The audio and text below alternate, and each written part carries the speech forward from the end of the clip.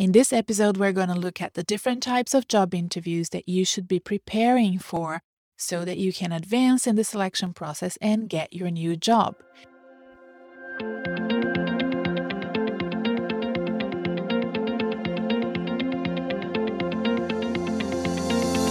Hi, I'm Renata Bernardi, and this is the Job Hunting Podcast, where I interview experts and professionals and discuss issues that are important for job hunters and those who are working to advance their careers.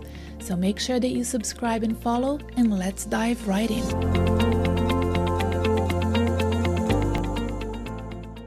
Now look, if you ever get to the stage of receiving an invitation for a job interview, remember that this is great news indeed. It means you have advanced in the selection process of the job that you applied for, and it's a major win. So remember to celebrate at every conversion point, at every bottleneck that you have overcome, because recruitment and selection and applying for jobs is not easy. So congratulations if you've achieved that step. And if you don't get a job, don't be disheartened.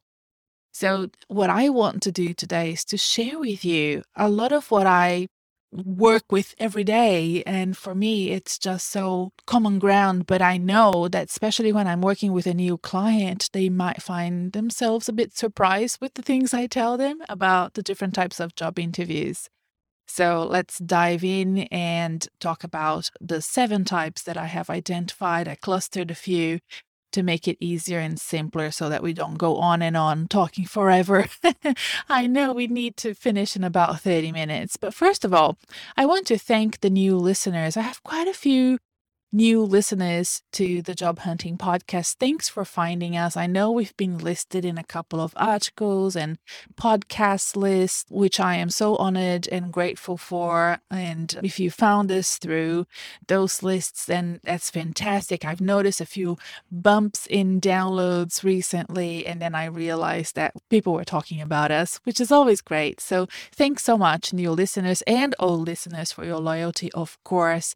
If you haven't done this yet and you are on iTunes listening to this podcast, please write a review. It means the world to me for you to give it a 5-star if you don't have any time and you're in a hurry.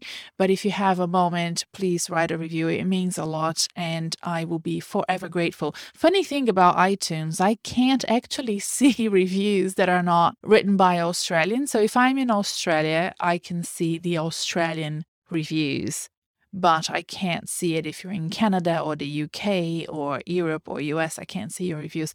I'm about to go overseas traveling and I can't wait to actually read the reviews that I can't see here, which is really bad design from Apple, I must say. Apple, if you're listening, please fix this. All right, so the 7 types of job interviews that I have clustered and identified to discuss with you are really important for you to know. Only one of the 7 types is exclusively linked to early career and junior roles.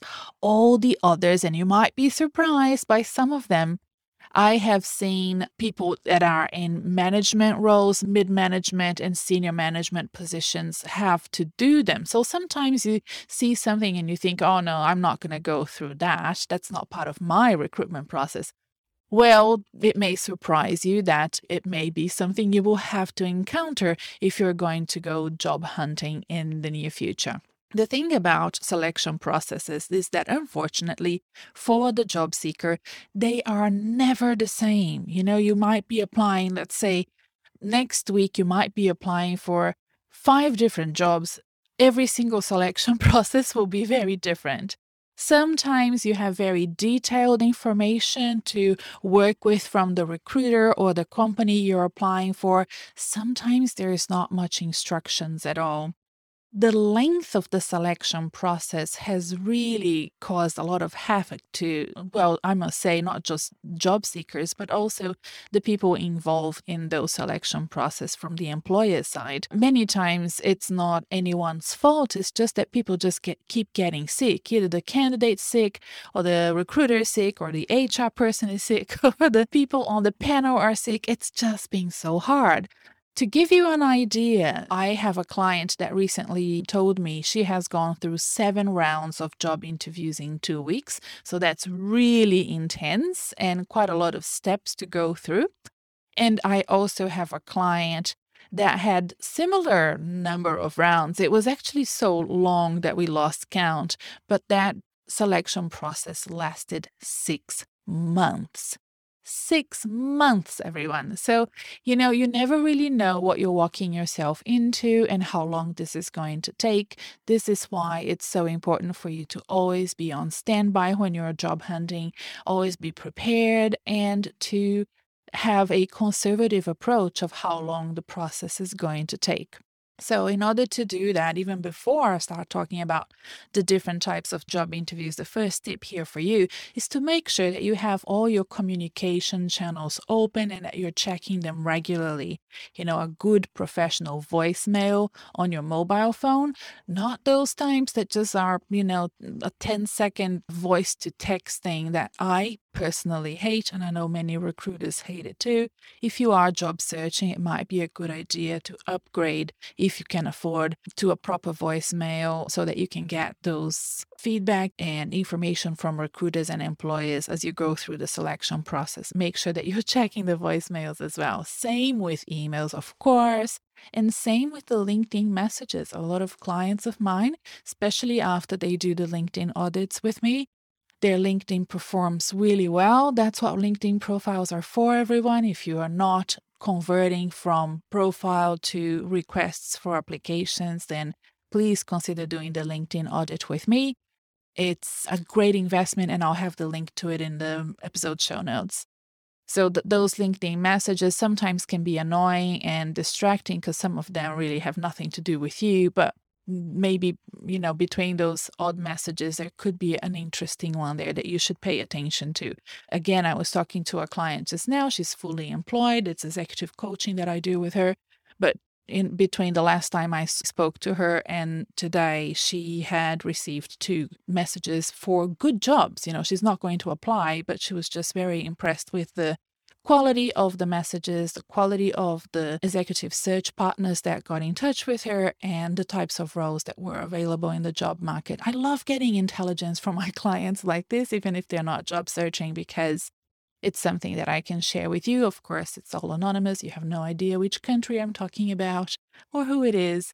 But there you go. So that automation that comes from having a well-performing LinkedIn profile is really important.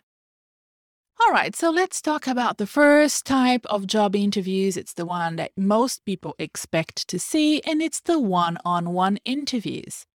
They start quite early in the selection process, sometimes with a phone screening. So over the phone, one-on-one, you will be talking to a recruiter or to the HR person if the search is done in-house, or with the hiring manager if it's a hiring manager who is hands-on or it's a small organization. For those phone screenings, they maybe sometimes prepare you with an email saying they're going to call. But if you are job searching, you should always be on standby and make sure that when you answer those calls, that you are in a quiet place, that you are not in a busy road or a busy shopping center. Having been a hiring manager in the past and having worked with recruiters as well, it's really annoying when you call someone and you have booked the call. Of course, it's not out of the blue, and it's a very noisy background. I know that sometimes you have to get out of your work to talk to a recruiter, but remember, the priority for you is to get a job. So find a way of booking the time and finding the place where the recruiter will have a great experience talking to you, and you will be able to concentrate and have a great experience talking to the HR person, recruiter, or hiring manager during the phone screening. Remember that you may think, well, many, many years ago, I used to think, oh, it's just a phone screening. Well, guess what? The screening part of it is the operating word here. If they don't have a good experience with you, they're going to cut you off.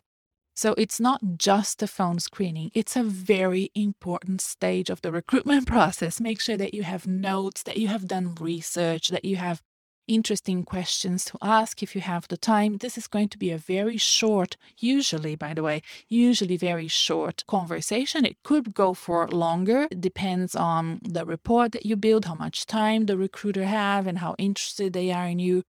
And sometimes they could be very interested, they just don't have the time, and it will be short anyway. So take nothing personally and be very well prepared. The other type of one-on-one interview is the online interviews that you meet in platforms such as Google Meets or Zoom or Skype and others.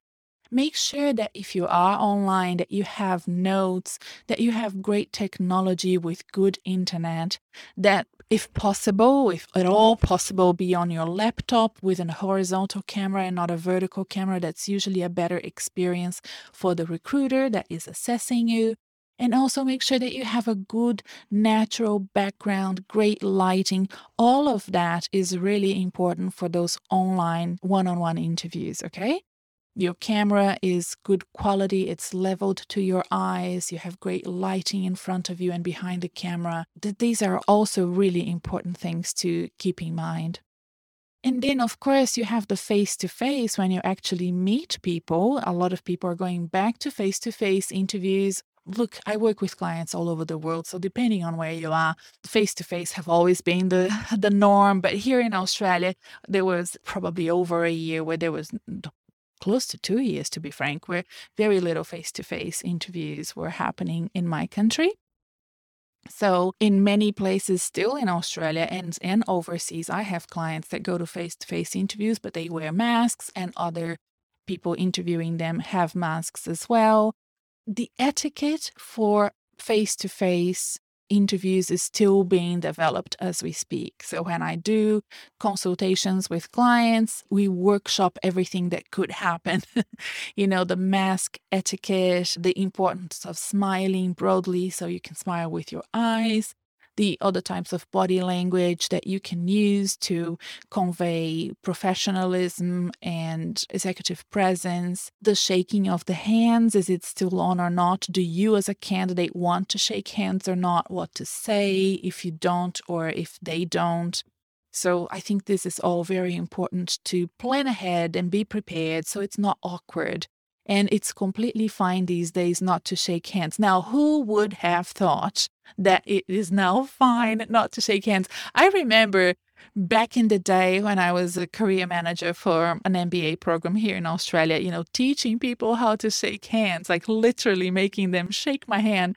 And now here we are, 2022, we don't shake hands anymore, or we can choose not to, and it's completely fine. Times have changed. But in sum, for one-on-one interviews, first impressions count, be it over the phone, be it online, or face-to-face. Whatever you're wearing, if people are seeing you online or face-to-face, still matters, as it has always mattered. Now, in addition to what you dress, if it's online, your background matters, the technology and how comfortable you are with the technology really does matter, as well as making complementing that first impression. And of course, what you say and how you say it all matters as well. So interview preparation is one of the most underestimated tasks that job seekers fail to do during the job search. And I would strongly recommend that you work with somebody to do a good interview prep. You can work with me if you want, but please find somebody to do an interview preparation with you. Make sure that you have the good research and answer questions using the STAR format. If you're more senior, using the SARS. So in conclusion, for the one-on-one interviews, make sure that you make the best first impressions. If it's over the phone, online, or face-to-face, it doesn't matter. First impressions matter. If they see you, make sure that you dress appropriately for your type of interview. Make sure that if it's online, you have the great background, access to technology, and that you're comfortable with technology. And also, of course, what you say and how you say it does matter. It will show good research, good use of the STAR technique to answering questions. If you're a senior, instead of STAR, use the SAR technique. So STAR stands for situation, task, action, result, and SAR stands for situation, strategy, action, result. So if you're in a leadership position, you need to have the ability to show and design and execute the strategy. Make sure that your answers are succinct and don't go on and on forever, and that they are well-constructed answers that show the depth of knowledge that is important for the role that you're applying for. And of course, don't forget to show interest in the role.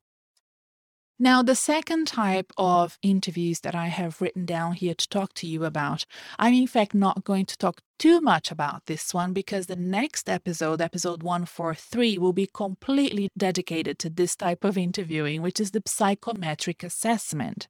There are many different types of psych assessments. If you listen to episode 143, I'm interviewing an expert in this field, and she will give you specific advice. It's coming up in a week's time, so make sure that you listen to that episode. There are different types. So in sum, I'm just going to say that there is the competency type of psychometric assessment where they will be looking at your aptitude for the role and your cognitive abilities in order to do those roles. Those competency assessments are usually used in early career roles like graduate roles, junior roles, and also for big roles like engineering, data analytics, coding, scientific roles. But they could happen at any stage for any type of professionals, to be honest. And then there are the personality type or traits assessment. And those are really looking at your talents, your strengths, your values, your career drivers to assess if that combination will be great for the organization that they are building or growing and the type of culture that they have. And sometimes they will only give you that assessment at the very, very end, only so that they know. It's not even part of the screening process. But it's worth considering. And in fact, I now have used personality assessment tests consistently with my clients. I love it. I've never really liked any of the previous assessments in the past. But this new one that I'm going to be promoting in the coming weeks, it's called Talent Predicts, but I'm not going to promote it now because I'm not ready yet to promote it. I've been using it a lot and I absolutely love it. And when I say I've been using it, I do it with my clients, and they then have an amazing report that provides both of us, myself and my client, with a lot of content and ideas to build a good pitch, to know what to say, and it's just a fantastic report. So I'm going to be selling that assessment separately.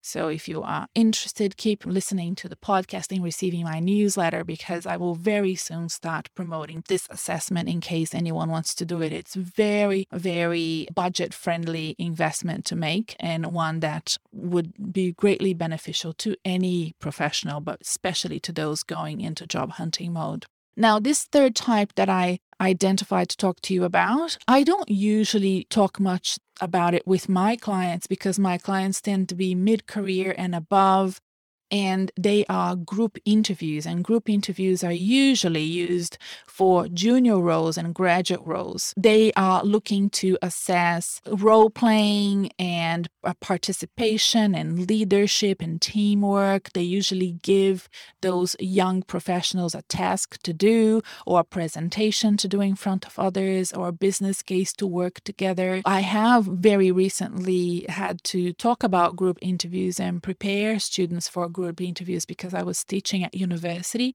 and I taught master's students, and most of them were early career master's students studying a variety of degrees in the arts faculty here in Australia. And it was lovely to support them and talk about group interviews again. I hadn't done it in such a long time. But there you go. You may have to go through group interviews if you're listening to this podcast and you are young and starting your career. Then the fourth type is the panel interview.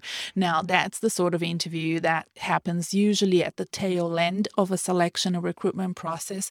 And it's very popular with my clientele because I tend to have clients that are going for senior roles, either because they are already executives or they are ambitious and they're progressing in their career and doing advancement through job hunting. And if you are senior and going for a head of role or director role or a VP role, chances are, a C-level, of course, chances are that you will have to be prepared for a panel interview. It can be very wrecking, to be honest. As someone who has done panel interviews quite a lot in my day as a job hunter, it's usually a group of people. I've had entire boards in front of me, so up to 10 people. It could be just 3, 4, 5. It really depends. And it's a mix of people. So they try to get your direct managers, the person who you will be working with, and maybe somebody from HR, and then your manager's manager, and someone else, maybe somebody from the board, for example. It may require you to present on a topic, sometimes with slides, sometimes they ask you not to have slides.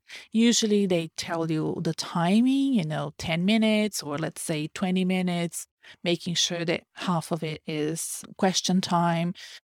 And it's really, really important to prepare for those panel interviews, to make sure that you get your timing right. If you're using slides, that you don't do too many slides, which is usually a problem that I have with many of my clients, that they want to say so much because they've done so much research. They have too many slides and we have to curate it.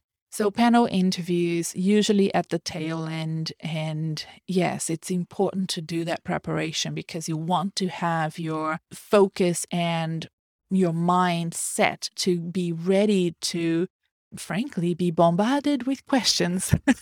And if you are too stressed or too nervous, it will be hard for you to answer those questions. So it's important to prepare for those. Then the other interview that people sometimes forget, it's an interview, it's a casual interview. It's still face-to-face, so it could be like the first one that I mentioned prior. But the reason why I decided to separate this one is that it's usually done at the end of the process, but frankly, it could happen at any time. Sometimes you're just catching up with somebody for a coffee and you don't even realize that the person is assessing you. But it's really important to be alert and to understand the importance of building rapport, of being friendly, of having great conversation and knowledge about the organization or your sector or your interest or what you're trying to do.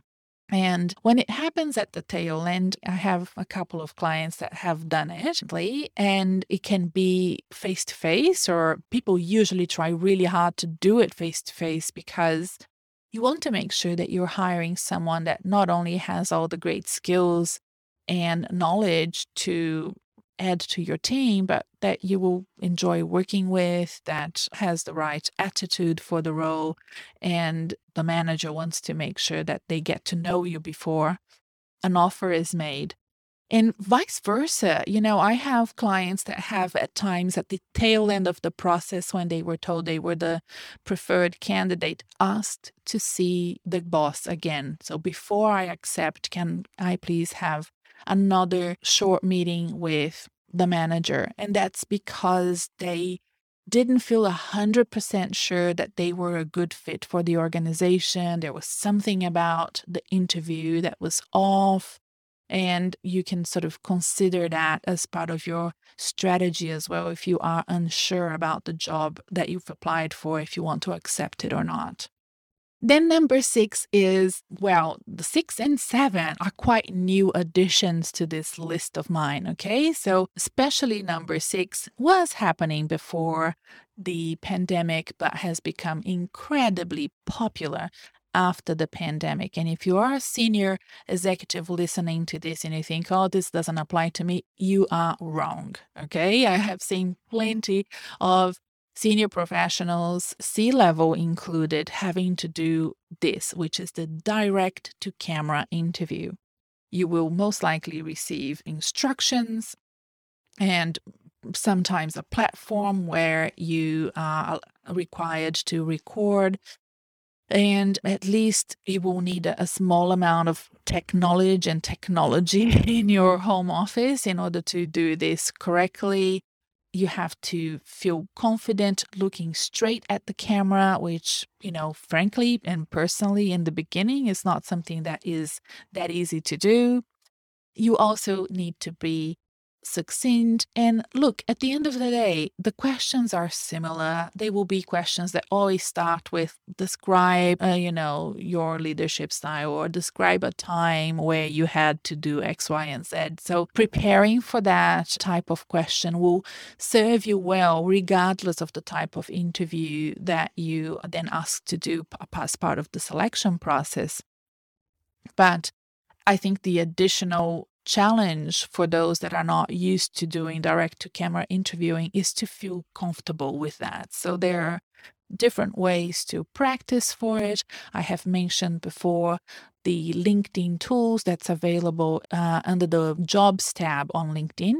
I have said this quite a few times, so if you've listened to other episodes, forgive me for mentioning it once again, but it's amazing to me that not many people know that that tool is there. And I love it. It allows you to record yourself answering questions. But look, you can always just open Zoom and record yourself answering questions and see how you go.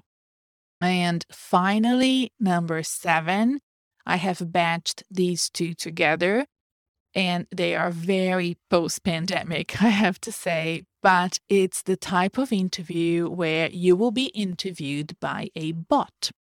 So this could be either a chat bot, I kid you not, or a bot call. I am not joking, everyone. I have had clients that have applied for jobs and they were managers and they have been interviewed by chatbot or a bot call. So let's talk about the chatbot first. You will receive between 3 to 5 questions.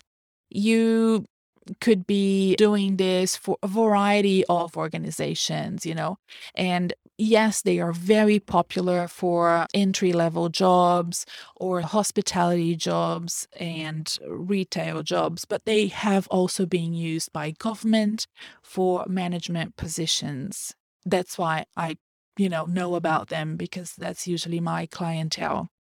These questions you have to answer in a time frame, and there is a minimum and a maximum number of words that you can use.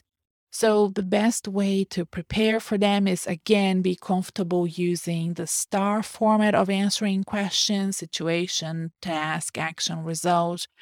And also using something like Grammarly, which I adore, and I mention it over and over again. If possible, the paid version, which gives you so many opportunities to enhance your English and write better constructed sentences, and have those answers ready to copy paste if possible, into the box and save them, because you might, if you were job hunting, you might have to use them again and again. The questions will vary from company to company, but they can also be fairly similar as well. So make sure that you always save the work that you've done.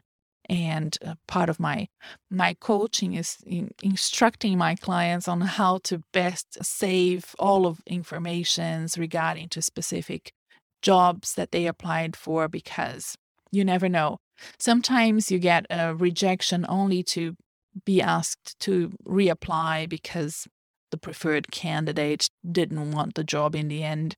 And if you don't have things saved, which has happened to me in the past, it is a pain to have to remember. Sometimes you've completely forgotten about that role.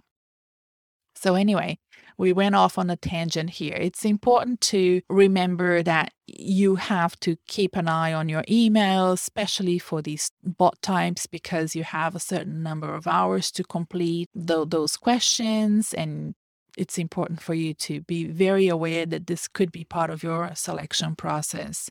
The other type is the bot call, which is my most hated type of job interviewing, when you have an email in your inbox saying that you will receive a call from this bot, and the bot will ask you 3 questions. You're not told what questions you will be asked, and you will be given, let's say, 3 minutes to answer each question. And again, if you know that you're going to receive a call from a bot, make sure that you are not distracted, that you are in a quiet place, because it might be even harder to listen to a bot than a proper person. have your notes ready, and make sure that you have good written notes of, let's say, the most popular questions. If you've been applying for jobs, you may know what the popular questions are for your specific profession, job level, sector, and so on. So these are not going to vary that much from different types of interviews. So make sure that you recycle all of the work and continuously improve on your answers. That's the best thing about not getting a job. The only silver lining, everyone, is that you can look back at how you've answered it and then make better preparation for future job interviews. So listen, the one thing that I didn't talk about yet, and this may surprise you, I know of people that have gone through selection processes and got jobs and were not interviewed at all. Okay. And depending on where you are in the world and what sort of profession you have, there could be an incredible demand for specific roles and not a lot of candidates available. And you might just be lucky and make the most out of it, really, because this is an opportunity for you to have a salary boost and get a better role somewhere else. Keep an eye on those opportunities.